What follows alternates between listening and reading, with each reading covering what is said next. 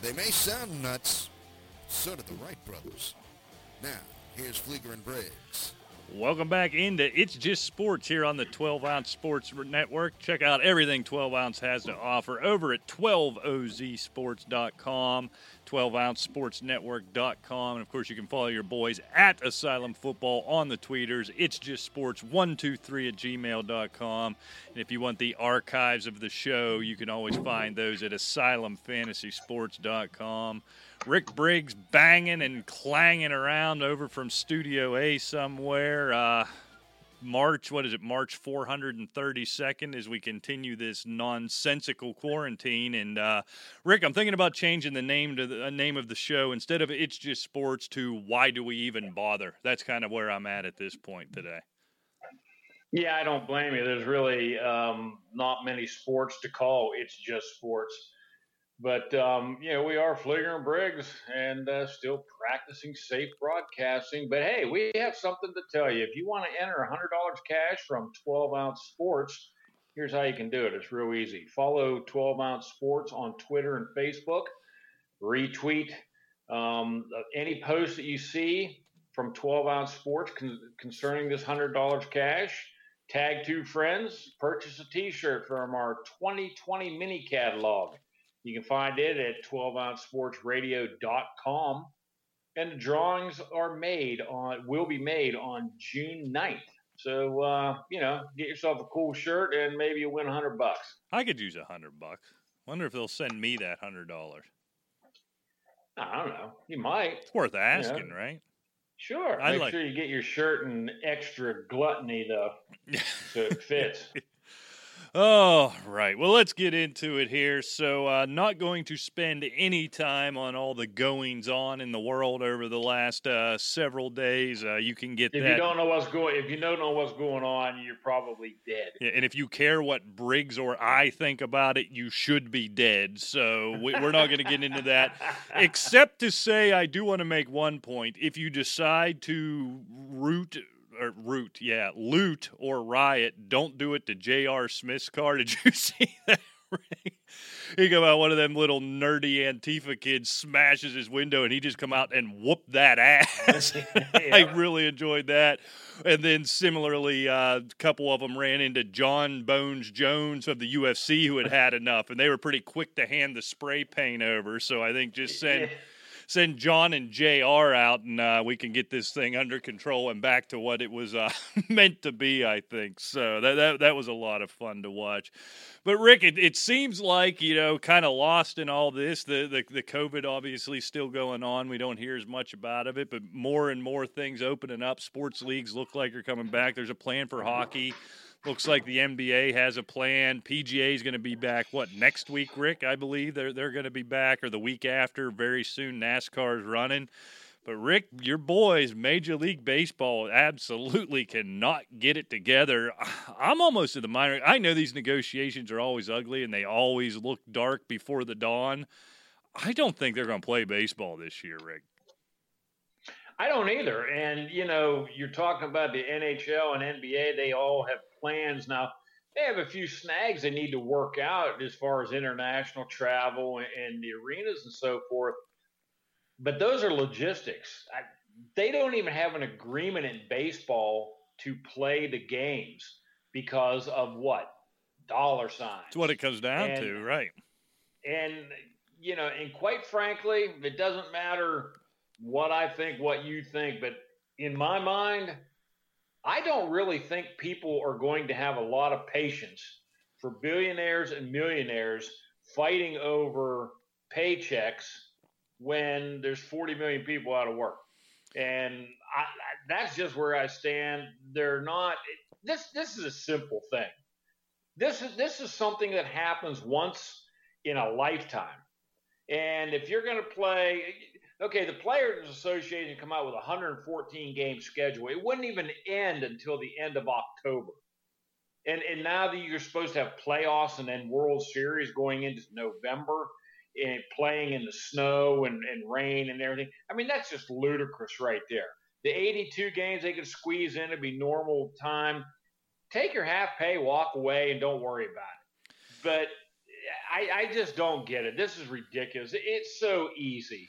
Yeah, and my problem more than anything, it doesn't seem to me at this point that either side is really negotiating in good faith, right? That first proposal the owners came out with, the 82 games made perfect sense, but then that sliding scale where the guys at the top of the pay scale, and I know why the owners did it, right? Because they're the least sympathetic, but you're going to take an 80% haircut for a 50% season. And just I hate this word, but this whole thing it's bad optics. And then the players come back over the top where essentially they're only going to agree to the haircut they already agreed to take at the beginning of all of this, and they're going to play 114 games. They're going to be playing Super Bowl Sunday. It'll be Game 4 of the World Series or something absurd like that, and kind of not wanting to back off. And what I don't like, it was kind of disingenuous from a lot of the players talking about it from a safety perspective, which anybody could understand. But then you see this counter offer they give the owner. They don't even mention the safety and the testing. It's all about the dollars and cents. Kind of where I'm falling on this, Rick, and here's the problem. The players have a big problem, and I really do believe that. And I've seen some articles today that kind of take the exact opposite stance. But I think the players are in a bad position because they got made an offer. Again, to your point, in the optics, these guys make so much money, the Max Scherzers, the Mike Trouts, these guys make so much money, and there's so many people out of work. But I would take an 80% pay cut to $6 million. I can't even afford to feed my family right now. And it's ultimately going to be the players who aren't going to agree to a deal. But man, the owners are just being so, the owners coming out, they're crying, they're going to lose $640,000 per game played this year based on that plan. Well, again, now these are the billionaires, you know what I mean? And they're just, somehow the owners are making it look like the players are the evil one here. And I think the owners are really being disingenuous with this thing. They've got to figure out, there's got to be a simple proration, right? And everybody's going to have to take a bit of a haircut. And guess what, billionaire owners? You're going to have to take a big haircut too if you want to put this thing on. What is so hard about if we play 81 games, you get half of what you were going to get paid for 162? What is so hard about that? Yeah, the owners are going to take a bath because you're not going to be making a lot of revenue at the gate and all the other sort of revenue streams that they've been mentioning. But you know what? That's the way it goes. That's part of business. There's a lot of other businesses out there that have taken a bath because of this coronavirus and everything, but they don't expect you to come to work. If the people aren't working, then they don't get paid. But if they do come to work, they're not taking a pay cut. So why can't the players, if they play half a season, they get half the pay? Simple as that. I don't see where this is difficult. And if the owners lose some money, I'm sorry. That's the way it goes because, this is unprecedented times. And we've used the old air quotes, yeah. Unprecedented times. You better do air quotes. I was about to start cursing at you here live on 12-Ounce Sports. And it seems that simple, right? And then the owners are taking the bulk of the loss. And that's what they refuse to do. And that's what's so frustrating. We talk about it here being in Pittsburgh and the Pirates' refusal to spend money, refusal to do anything to make that team better from a financial perspective. And they've got this billionaire owner. He's one of the top 10 or 12 richest owners in the league, and he's always crying poor with the small market thing. But what ends up happening, Rick, if they don't play, it's ultimately the players that don't sign this thing, and they're the ones who end up looking bad. What I honestly think, you look back to that strike in 94, Rick, if you really read back on it, it was the owners in bad faith there, but the players took the full brunt of that. And you saw baseball lost an entire generation off of that 94 strike. They lost you. You bring it up to this day, Rick. This would be the modern day right? This could happen again. This league's already had problems attracting younger viewers. If it just goes away for a year and people find out nobody missed it anyhow, and the level of greed from both sides, I still think the bulk of the greed's falling on the owner's side, but set that aside, the players are going to be the public face of that. I don't know if it comes back this time, Rick. I really don't. I don't either, Rick. And, it puts baseball in even a more disadvantage in 2020 than it was in 94, because you look back, even back, that's 26 years ago, soccer wasn't popular as it is now. You still had, like golf in the summertime, but now we have basketball and hockey going through the summer if they get their thing going. This whole season, baseball could be just long forgotten. And football is almost 24/7 now, from the draft and then the combines, the draft, the mini camps. You can put on NFL Network and they're covering training camps for months, and people watch that. It's more fun than a baseball game anymore. And I know there's a diehard baseball fans out there, and I feel your pain, but baseball is to me is stronger than ever as far as money goes, because these billionaire owners have a ton of money, but they're not just throwing it away. They will cancel a season, and I don't know. I mean, I don't understand all the ins and outs, but it's a tax write-off, I'm sure, a lot of this stuff for them. Well, and that's it. And I don't want to make this some existential, romanticized thing about baseball or about sports in general. But I have to be of the mind, Rick, that when the NHL comes back, everybody's taking a haircut, and a big one. I have to think when the NBA plays, in that bubble or whatever they end up doing down in Disney, if that's how it ends up going down, the NBA and the players are taking a haircut. And then here you have Major League Baseball, who has a long history of labor strife, who neither side wants to take a haircut, right? They all think they need to come out ahead on this deal. Look, at the end of the day, it isn't right to ask a man to take an 80% pay cut for half a season's worth of work, plus all the other stuff that's going to have to go on. Conversely, it's probably not fair for the owner to have to take on every bit of loss. There needs to be some negotiation there. For whatever reason, for my entire lifetime, and I don't know what it was like going back before that, for my entire lifetime, these two sides can't get together and do anything. But to tell you what, it's big because these two are going to do that, and there's going to be a big appetite for sports. And then the NFL just forever with a horseshoe up their butt. They can't lose. Able to, although it looked differently, their entire offseason program has gone on as scheduled. The timing was just perfect for them. I'm at this point, Rick, I don't know about you, I have no doubt come September they're going to be playing football games, and I'm starting to believe there's going to be some, if not all the people in the stands the way this thing is going. The NFL can't lose. All these leagues are chasing them. You have this chance to really, when you can kind of have this stage to yourself, and they're just blowing it because they can't get together, and they can't and won't negotiate in good faith either side. I agree. I'm not sure what the answer is, Rick. The owners, I'm sure, could have come across with a half a season, say, okay, throwing out arbitrary numbers. Players that make $8 million and above take a 62% cut, and players below that will give you half. Kind of makes up a little bit for some of all the revenue that we're losing. Lay it out where everybody can see it, and maybe they would look at it and say, okay, I get it. And I mean, they're going to make 40% of their $10 million salary for half the games. It's not that bad, but 80% is ridiculous. Right. And then they want to play 114 games for whatever reason to go to the end of October. And then how do you form the playoffs? How do you make the World Series? You're playing into the end of November. Nobody cares by this point. No. At all. Nothing. And, you go back to the NHL. These players, I don't think that there would ever be a real money issue, especially in a situation like this when all that's left is playoffs. These guys want to win that cup. Right. You just give us a time and a place to play, we'll be there.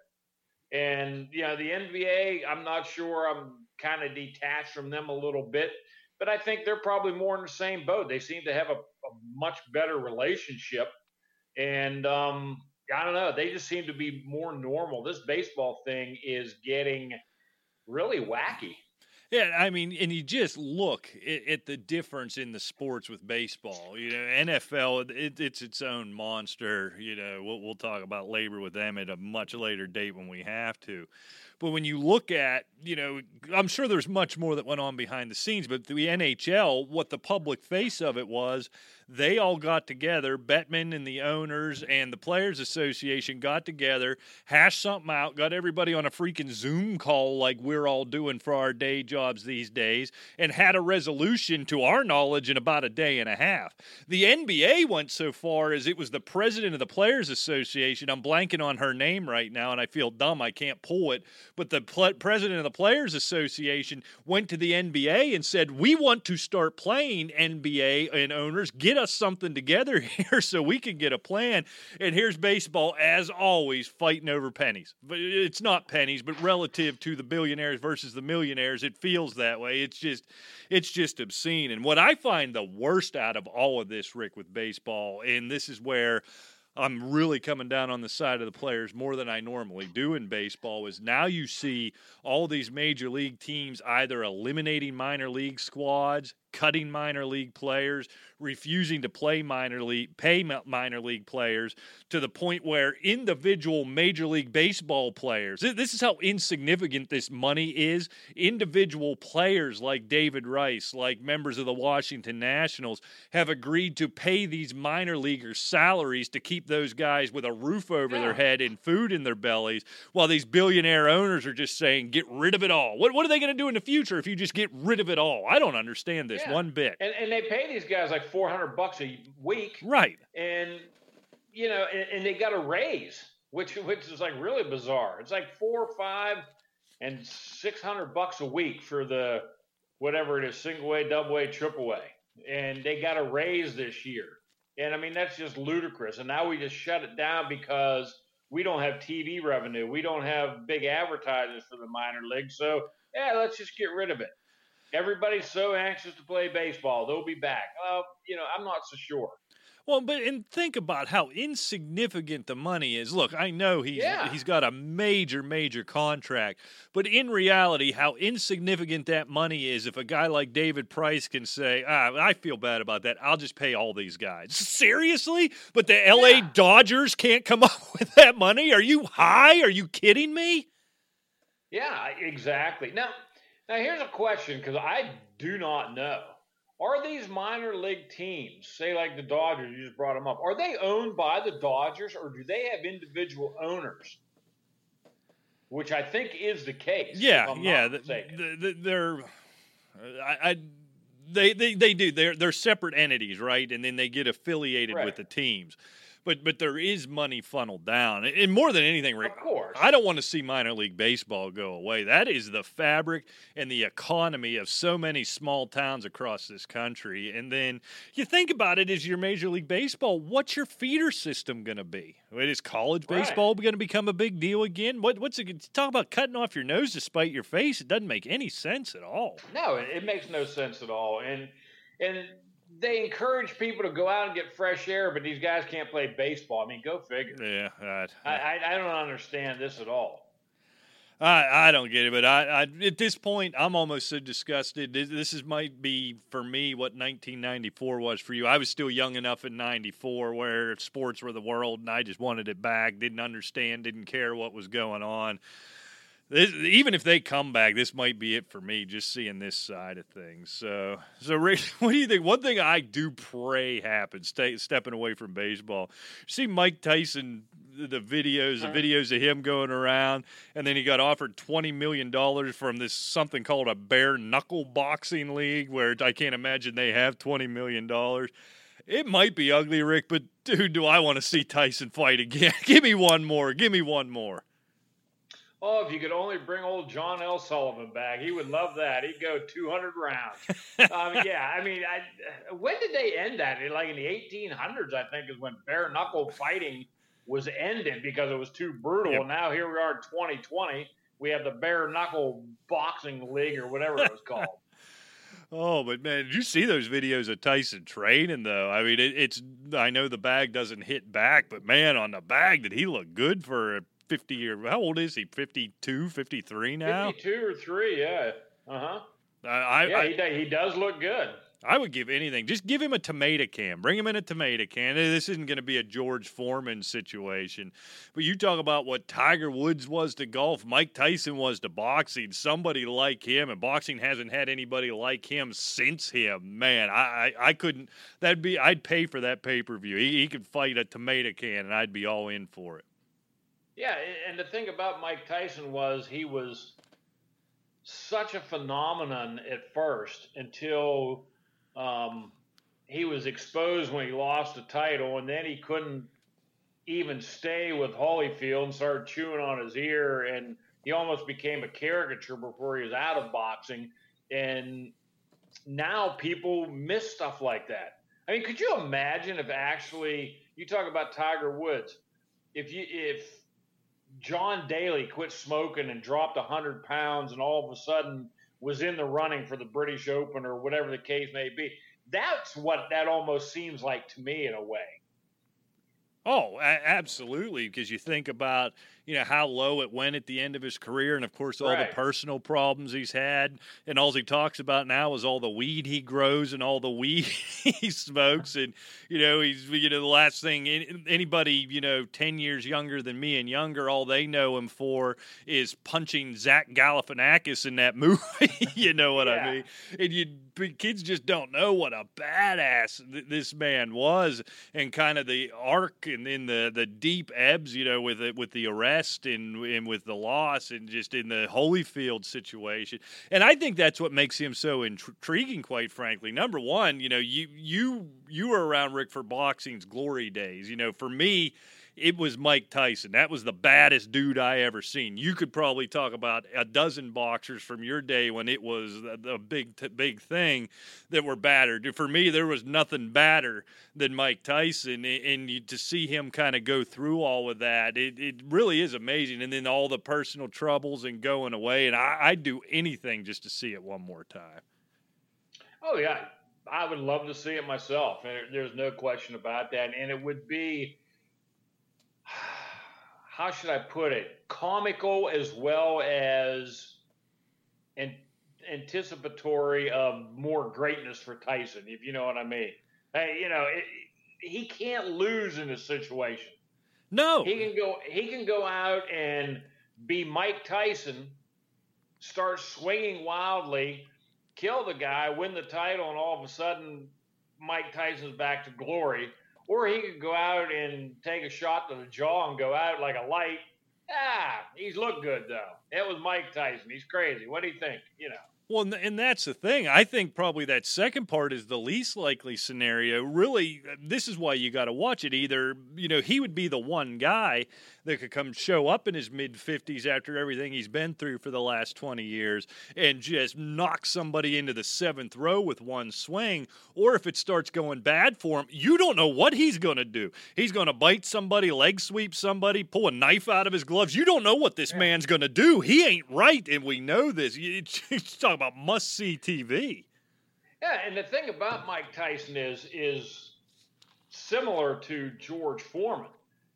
Being a heavy hitter, as Tyson was, or as Foreman was, keeps these people dangerous. Right. Hey, he's not just some, boxer that can go out and box your ears off. Well, at 53, okay, number one, the body's going to betray you in a 12-round fight and somebody's still hitting you and you're trying to score points. But when you have guys that are sheer power, as Holyfield spoke of George Foreman, you're out there throwing rocks and he's throwing boulders. Right. They're very dangerous people.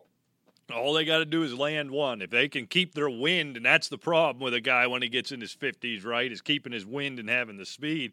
If he lands one on anybody's chin, I don't care who it is, they're not waking up for a while. And then if it does get winded, if he is having trouble landing that punch, a guy like Tyson, man, you just don't know what he's going to do, and that you got to watch for that too. So I don't want this bare knuckle stuff. I'm not going to get into I'm not going to start watching bare knuckle boxing. But if he could get a sanctioned fight against anybody, the trained dog. I don't care if it's a sanctioned boxing match. I will watch this. So one more thing, Rick, and then we'll preview, the AFC South today. But I did see this article I found interesting on CBS Sports middle of last week, I believe it was, basically postulating that if the 2021 NCAA tournament ends up getting canceled again, as we saw last year, that this puts the NCAA in such peril that it could be, there's been rumors for years that could be the final death nail, and you see these Power 5 conferences break off and the NCAA is no more.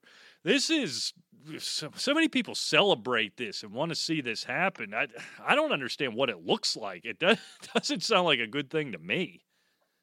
No, it's not a good thing. In fact, the NCAA has, in my mind, really hurt itself by letting this Power 5 conferences, these expand and form the way it has. I think it's hurt college sports in the long run as far as any type of parity. And, a lot of people disagree with that. Well, you have to go where the money is. And yeah, I get all that, but it seems much more kosher to have diversified, more equal conferences, even if it's just geographical. The Atlantic Coast Conference should be Atlantic Coast. And I mean, we don't need every team under the sun in the ACC. Right. The Big East should be a conference, a good conference. I can still remember the day when the Metro Conference was a pretty strong conference in basketball. And I don't even know who's in it now. I would actually have to pull it up to look. So, I mean, all these teams that had gotten good in some of these other conferences that gave them relevance have moved to one of the Power 5 conferences, and yet they're decimated and bring in some of these other schools, kind of like, I didn't forget what conference they came from, Butler and, help me out here. What am I trying to think of? Butler and a couple of the other schools from that conference went to the Big East because other ones went down to the ACC. So then the conference they were in, I don't know if it was a Mid-American or one of those conferences, they had to go scalp teams from somewhere else. So all that does is just keep weakening the conferences that are already weak. Yeah, and I'm just trying to more so, yeah. And I mean, I think this is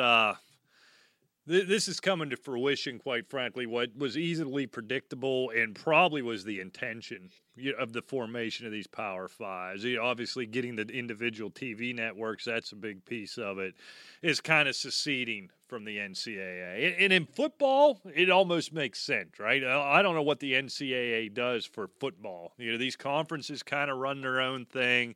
The bowl games are kind of their own separate entity. Other than this college football playoff we've had the last few years, the NCAA doesn't seem to have a lot of involvement. So I can picture it in football, and I can live with it in football. What I don't get's in basketball, what that thing's going to look like without an NCAA tournament. Does the ACC tournament become just the championship? Do we have 5 national champions? And then, what do the smaller D1? There's 300 some odd basketball playing D1 schools. And that's what makes the NCAA tournament so great. Look, the NCAA is their own worst enemy. And they, I don't know much about finance. And when you start talking about tens of and hundreds of billions of dollars, my mind can't wrap around it. But you look at these schools with these multi-billion-dollar endowments. You look at the NCAA with the tens and hundreds of billions of dollars they've had. And look, that was awful losing the NCAA tournament and losing the spring sports. But then you see all these colleges already cutting programs, non-revenue sports, and the NCAA talking about they're going to be out of money if this doesn't happen and that doesn't happen. Where did all this money go? I can't even – this blows me away. This almost feels like an excuse to cut and run at this point to me. Oh, it does me too. And, just expanding on that, the revenue that they make, say like in basketball or football, bowl games and whatnot, the school gets a certain amount of money for making a bowl game or the tournament. keep advancing in the NCAA tournament. But the rest of that money, a lot of it trickles down through the conference. And it just goes right back to what I was talking about. They don't have a prayer. None of the other conferences have a prayer. These Power Five leaves the NCAA. What is it? What are they left with?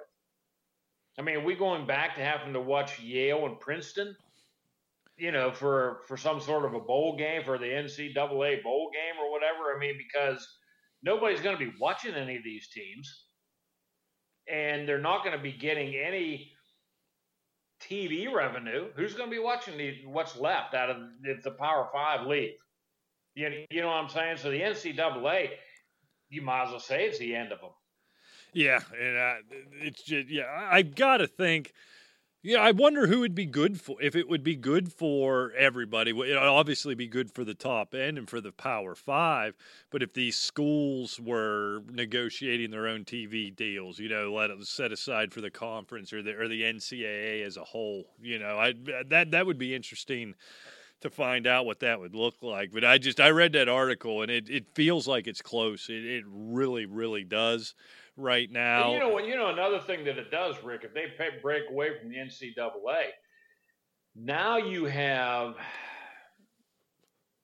I don't know how many total teams, but those Power Five conferences, now you have the best athletes in the world, and you can pay them. And that's what this is really about, right? Sure it is. There's no regulations.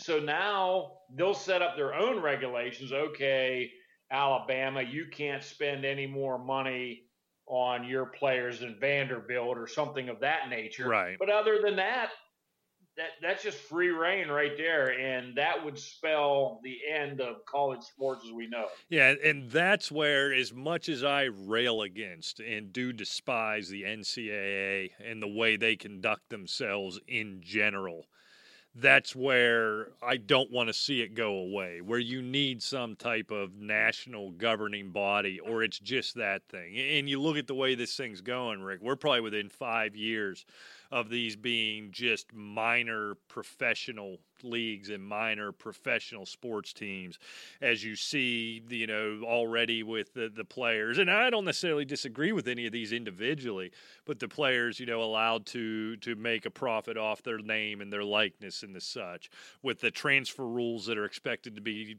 changed here, where they can transfer school to school without fear of penalty, which again, on its own, the way the coaches take advantage of it, I don't necessarily disagree with. So you take the NCAA out of it, and then you have each conference being their own entity, and you talk about paying players. These aren't college athletes anymore. And look, I know the whole student athlete thing has been an illusion for my entire life, and probably even before that, but I don't know. I like pretending. I like to be lied to. I'm like that guy who knows his girlfriend's cheating on him. I know what's going on, but if we don't talk about it, I can just keep pretending things are all right. I want to keep pretending, Rick. I really do.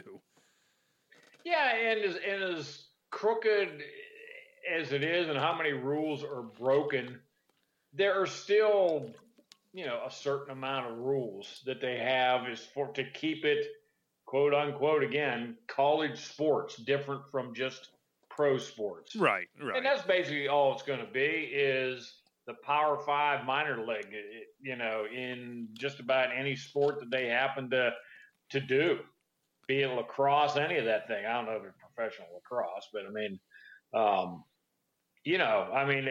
there's just no stopping it. And I'm like you. I like being lied to. I like to pretend. Well, and I don't think it's a great leap to say, Rick, if all this happens and the NCAA goes away, how long would it be before we heard that the SEC has signed an exclusive deal with the NFL to be their minor league feeder system? And then the NFL is going to draft these kids right out of high school, send them to their SEC, maybe it'd probably take, 2 leagues probably, their SEC/ACC or SEC/Big 12 feeder teams, and they're going to pay them minor league pay, and they're going to play, and they're going to college education at the same time. I think it would be a matter of a year once this all happens, that's what happens. They then start signing exclusive deals with these leagues or with specific teams, right? The Lakers now are the home of the Alabama Crimson Tide. I just mixed my sports there, but you know what I'm getting at. The Lakers now own Duke or something crazy. You can just see that ball gets rolling. There's no stopping it. Oh, I agree. Yeah, the Dallas Cowboys and Alabama or whatever, the San Diego. Here we go again. There we go. Yeah, the Vegas Raiders and LSU Tigers. I mean, could you just imagine if somehow they struck a deal like that? Now all of a sudden you have a team that is almost the dregs annually of the NFL now signed with a team that is putting out some of the best NFL athletes in recent memory. Whoa. The whole thing could I'll tell you what, talk about the studio. Yeah, it's completely coming apart. All right, well, let's move off all that, Rick. We left ourselves a little more time this week as we go through previewing each division in the NFL ahead of training camps, which, knock on wood, Rick, seem like they're going to get going pretty much as scheduled. The NFL, man, they just can't do anything wrong. Let's start, and I still think the most intriguing team in this division with their offseason and everything going on is the Indianapolis Colts. Let's start there. Well, you go right ahead. I will let you start off. I always seem to be the one doing that. So I'm going to let you take center stage. Oh, isn't that magnanimous of you? Look, like every team, you can say it, but this is all about Phillip Rivers, right? Is Phillip Rivers an upgrade over Jacoby Brissett? I think that team is good defensively, decent at least, if not good defensively. You look at that defensive line with my mind just went blank here, with Buckner and with Houston, and that team's going to be able to stop the run. They're going to be able to play a little bit of defense. Upgrade on offense in terms of bringing in Michael Pittman, drafting Jonathan Taylor, putting him as a nice 1-2 with Marlon Mack. Eric Ebron's gone, Jack Doyle. We know how much Phillip Rivers likes his tight end. I think they're set up nicely on offense. They can play good enough defense. It's like so many times in this league, the question becomes, Rick, is Phillip Rivers at his advanced age and his declining skill set an upgrade over Jacoby Brissett? If he is, I think this team's the favorite in this division for me. I agree. They're, you look at their stats from last year. They were 7th in the league in rushing and 30th in the league in passing. Well, now all of a sudden you have Phil Rivers in there, and if there's anything that we do know about Phil Rivers, he'll throw a lot of picks and make some stupid plays, but he's going to wing it down the field. And they do have some weapons there. On defense, they were 16th overall, not bad, but they're very stout against the rush. They brought in Buckner. And let's not forget that, I almost consider Malik Hooker the modern-day Bob Sanders. They can keep that guy on the field for 16 games. He's something special. Now, they did decline his fifth-year offer in the preseason, but that doesn't necessarily mean that they gave up on him. He puts together a good season. They could probably work out a deal, and he could be a Colt for a long time if he could just stay healthy. And, you mentioned some of the other guys on defense. I think they're going to be fine. They're not playing, if you think about it, the 6 other division games, they're certainly not playing any dynamic offenses in that division. And with Phil Rivers upgrading in the passing department, now all of a sudden they can keep up airtime with Deshaun Watson and lap the other 2 teams. Even though Tannehill showed some flashes, I'm not guaranteed they're going to be a real passing team. So I'm with you. I think they're definitely the favorite to take the South right now. Yeah, it feels like it. Again, it does come down, though, to Phillip Rivers. I know you're a Phillip Rivers guy. You always have been. I thought last year more than anything, and I guess I don't know what it is. It felt like he started to show his age. He still was, top a lot 4 or 5 in passing yards or something like that. I don't have it right up in front of me. He still put up numbers. I don't know if it was frustration, with the lack of weapons around him last year due to all the injuries and everything that happened with the Chargers. but it really felt like he started to show his age. And does this kind of the new beginning, these new younger weapons around him, does that kind of revitalize him, or did we see the beginning? It's kind of the same as the Tom Brady question on a smaller scale, right? Exactly. Tom Brady was lacking weapons. He kind of looked vulnerable for the first time in his career. Was that who he was, or was he a product of the situation? I wonder that, and I wonder that more about a Phillip Rivers. I'm not as confident as you. If he is 80% of peak Phillip Rivers, he's an upgrade over Jacoby Brissett. If he's what he was last year and a year older, then if anything, it's a wash. If not, Jacoby Brissett might still be the better option. And then in that case, all these other weapons and all these good things we said about them just aren't going to matter. So it really does just come down to Phillip Rivers, I think. It does, and I agree with you with the point. If Phil Rivers is like last year and a year older, they're going to really struggle to stay in contention in this defense or in this division. Because if you look at the offense, it's eerily similar to the Chargers. You had Keenan Allen and the rest of the receivers. You got T.Y. Hilton and the rest of the receivers. Right. You got Marlon Mack. He's a good back, but you also had Austin Eckler, and let's not forget Gordon did come back at the season. So, I mean, they had the weapons in Los Angeles. I got it right for a change. Last year, but Rivers just couldn't deliver. He's going to need to be pumped up and rejuvenated this year for him to really make a difference on that offense. I have confidence that he can be. That remains to be seen, but it's going to be up to Phillip Rivers because I think we know what the rest of the team can do.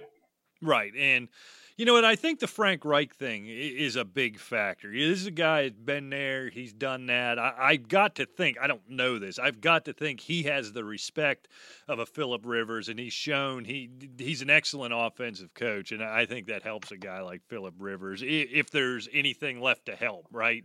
If his body allows him to do that. So let's move to, speaking of good coaching staffs, let's move to what most believe, Rick, is the other side of that spectrum. We won't be going to Houston. Let's head down to Houston and your boy, your preseason prediction for NFL Coach of the Year and Bill O'Brien down in Houston.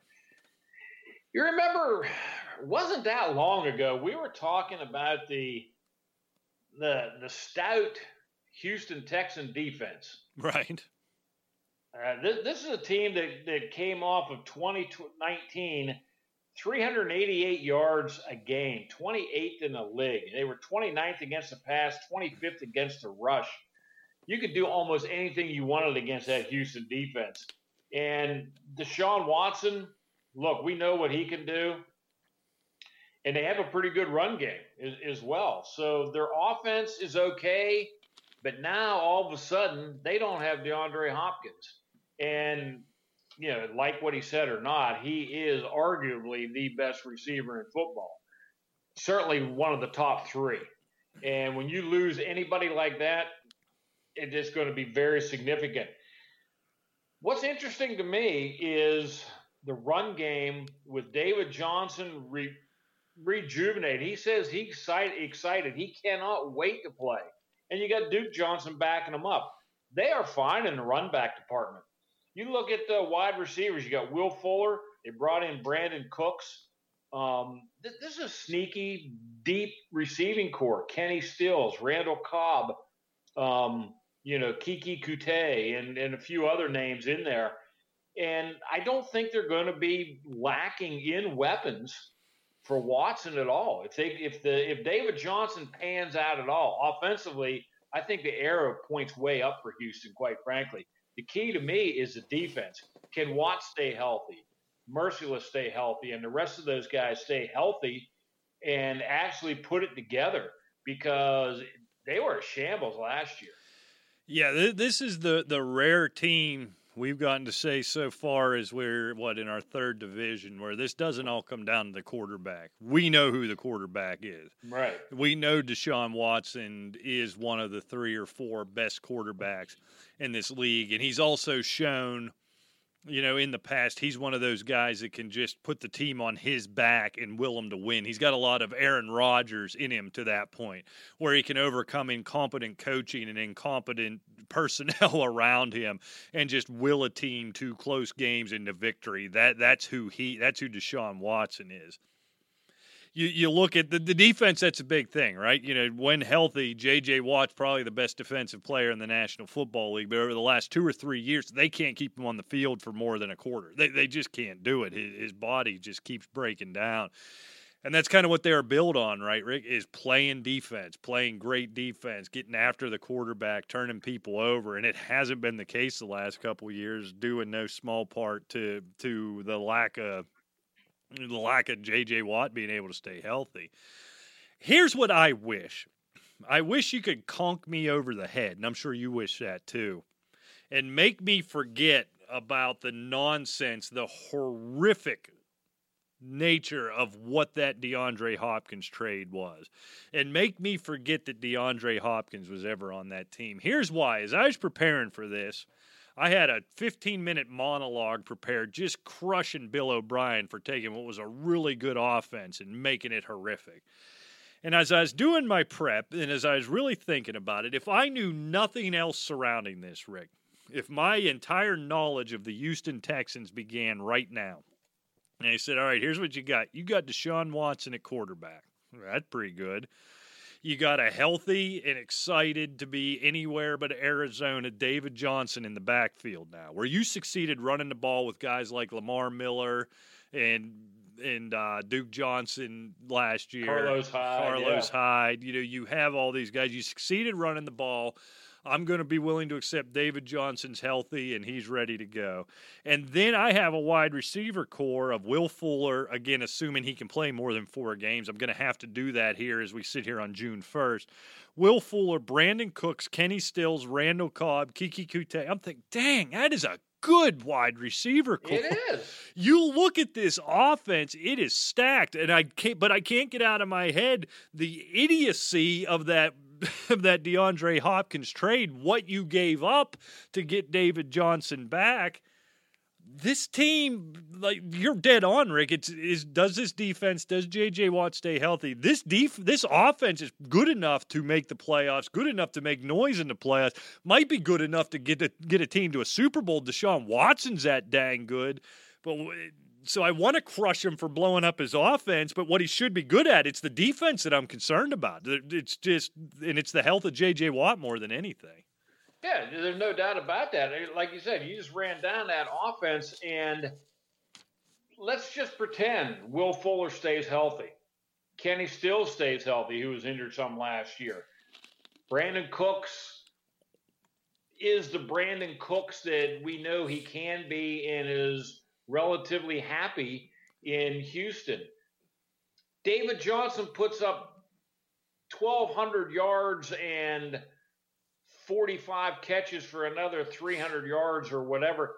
They've already forgotten about DeAndre Hopkins. Right, exactly. I mean, there's no doubt about that in my mind. It's a big gamble, don't get me wrong, because we don't know what David Johnson's going to be like. We don't know if Will Fuller's going to get hurt. We don't know if Kenny Stills is going to get hurt. We don't know if Brandon Cooks is going to be mad after week 9 and want traded again. He tends to do that. Right. However, this could be a new beginning for a lot of people, and new beginnings sometimes do pan out. And offensively, I think this team is fine, and it goes right back to defense again. And even throw Indianapolis in with the other 3, those 6 division games that Houston plays, they're not playing a super dynamic offense in any of these teams. Indianapolis a little, is more up there as far as offensive power over your Tennessee and Jacksonville. But you're not talking Green Bay. You're not talking, the old New England offense. Nothing in that elite category. Right. So yeah, I mean, it is totally up to defense because they have the weapons on offense to keep up with anybody in that division. And that just amazed me. And it's funny the stuff you get in your head and kind of the old biases for teams. I was prepared to have the exact opposite conversation when I started prepping for this show. And then we landed in the exact same place. And it just tells you, and I'm sure we got on here and we're hot take artists after that trade and just crushed Bill O'Brien. I still think he needs crushed for what he gave up.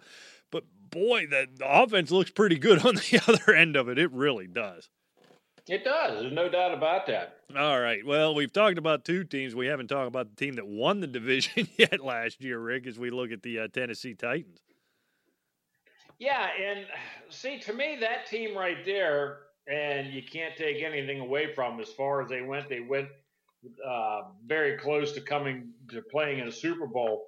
But they were a 9-7 team, and there are a lot of things came together for Tennessee. And you can't minimize the impact that Ryan Tannehill had on that offense. But and they were the 12th overall offense in the league last year, which is surprising. But they were third in rushing and 21st in passing. So right there, I just want to put the brakes on the Ryan Tannehill hype that he's the second coming of Joe Montana. But yeah, they extended the deal. They saw something in him. Again, it's a conversation sort of like we thought we were going to talk about with Houston. Well, defensively, they're okay. This is a team that was 21st overall in total defense last year. Not a very good defense. 359, almost 360 yards a game. And they were 26th against the pass. And you have to have a pretty potent offense to keep up with those kind of numbers. And, is Ryan Tannehill the guy? That's my biggest question. We know Derrick Henry can run, but if something happens to Derrick Henry, which tends to do to running backs from time to time, you're looking at Evans, Dawkins, Wilson, and Scarlett is your backups right now on that team as running back. You have Brown, and you have Corey Davis and Adam Humphries for wide receiver. I do like Brown. Corey Davis, you can take as far as I'm concerned or leave. I could care less. Adam Humphries is Adam Humphries. They're not very deep. They remind me of the Indianapolis Colt receiving team. You have one good one and then the rest of the guys. Yeah. So, I mean, Tennessee, there's a lot of things that have to come together again for Tennessee. I mean, right now, June 1st, 2020, I have them third. Yeah, I tend to agree with you there, Rick. And as good as they were, and as good of a story as they are, they got two things that I just flat can't trust. Number one, I saw enough of Ryan Tannehill in Miami to make last year feel like the outlier and not everything that had happened before last year, right? In 12 games, he throws for 2,700 yards. What do you have? 22 touchdowns, 6 interceptions. That translates to almost 30 touchdowns. Does Ryan Tannehill with that core around him really feel like a 30 touchdown a season type of guy? He just doesn't to me. If he does it again, I'll shut up. I was wrong. I'm sorry, but I saw enough of him leading up to that time that felt like lightning in a bottle to me. But it was a great story, but it felt like lightning in a bottle. Yeah, that would translate to say 30 touchdowns and 9 picks. Yeah. That's the number to me going into 2020. Can he maintain the 30 touchdowns? Maybe, but 30 and 16 is more realistic to me than 9. It well could be. You're right. And so kind of the linchpin on that offense then becomes about Derrick Henry. And look, nobody can argue with what he did last year. You talk about literally putting a team on your back and carrying them to victory. He quite literally did that, put the other team on his back and carried his team to victory so many times. Here's the problem. And in fantasy guys, I'm going to throw out this number, Rick, from our fantasy days that should make you nervous as the Tennessee Titans. And if you want to have Derrick Henry on your fantasy team, maybe we'll do some of that later on in the year. Last year, 1,500 yards, 16 touchdowns. But here's the magic number. On 303 attempts. The history in this league of what a guy does, either just performance-wise or injury-wise, the year following a 300-attempt season is terrifying, all right? If you're not a big fantasy guy, there's plenty. I'm not going to go recite all it. I vowed we're never doing that again. But that 300 number is the magic number where you need to be terrified of a running back the following year. And just how long can a guy do that? And he runs so hard and so nasty and so physical. And it scares me, and there's a reason you didn't get guys like that don't get a long-term deal. So you got, in my mind, although a great story, a big-time question mark at the quarterback position, and the heart and soul of your offense.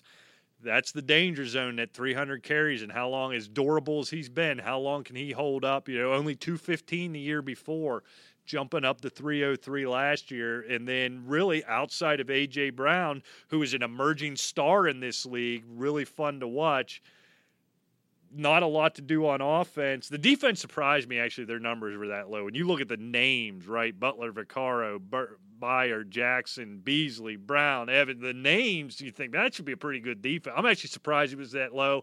I would expect them to be better. I just think they're really lacking on offense and caught lightning in a bottle last year.